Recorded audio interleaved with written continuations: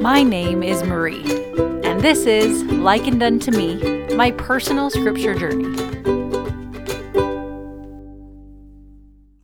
When I started recording last week's episode about to-do lists and people and the story of the Savior healing the daughter who had passed away and healing the woman with the issue of blood, I had no idea that it was going to become a two-part. But since I recorded last week's episode, I have had some more insights into that story, and I started to view things a little bit differently. So to review the story really quick, Jesus is teaching. A father comes to him and asks him to come and heal his little girl who lays dying. So the Savior says, yes, let's go. And on the way, there's a woman who reaches out, who has her own issue, her issue of blood.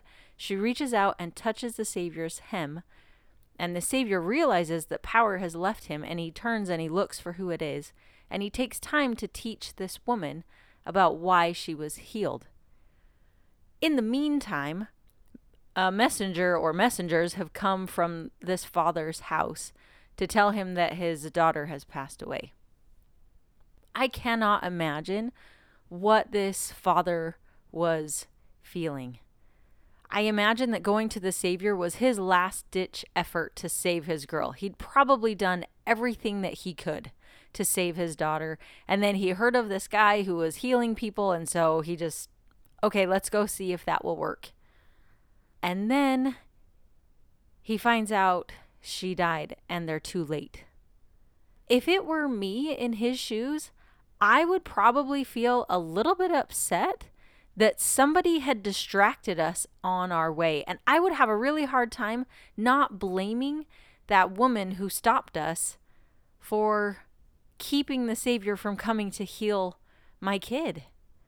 And I don't blame that father at all if he had those feelings. It's so easy for me to imagine him being upset about the Savior taking time when they were on a mission to go and heal his girl. So likening this to me, what can I learn from this?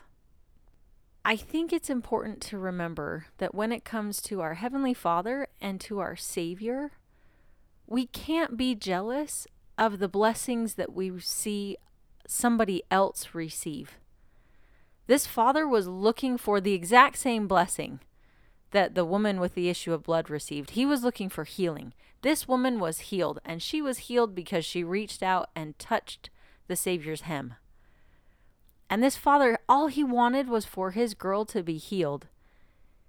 And in that moment, when the messengers come, he's told it's too late. And he even tells the Savior, never mind, don't worry about coming. I wonder if sometimes I might do something like that, where I see someone receive a blessing that I am seeking for, that I want in my life. It's a righteous thing. And somebody else gets it when I want it. And at that moment, I turn to God and I'm like, you know what? Never mind. Somebody else got it. Don't worry about it. And I lose my faith in Heavenly Father's timing, that He has a plan. In the case of this dad and his little girl, the Savior knew that He was going to raise her from the dead. He even tells people as he goes into the house that she's only sleeping. He knew that she was going to be coming back. So I hope that I can be like this dad, that when blessings are not coming in the time that I want them to come, and when it seems that God is distracted and blessing other people instead of me, that I will have faith to follow Him anyway, so that He can provide the miracle or the healing or the blessing that He has in store for me. I sometimes wonder if this dad, as he was following the Savior to his home, was thinking, I don't know what he's gonna do. She's already gone. But he followed anyway.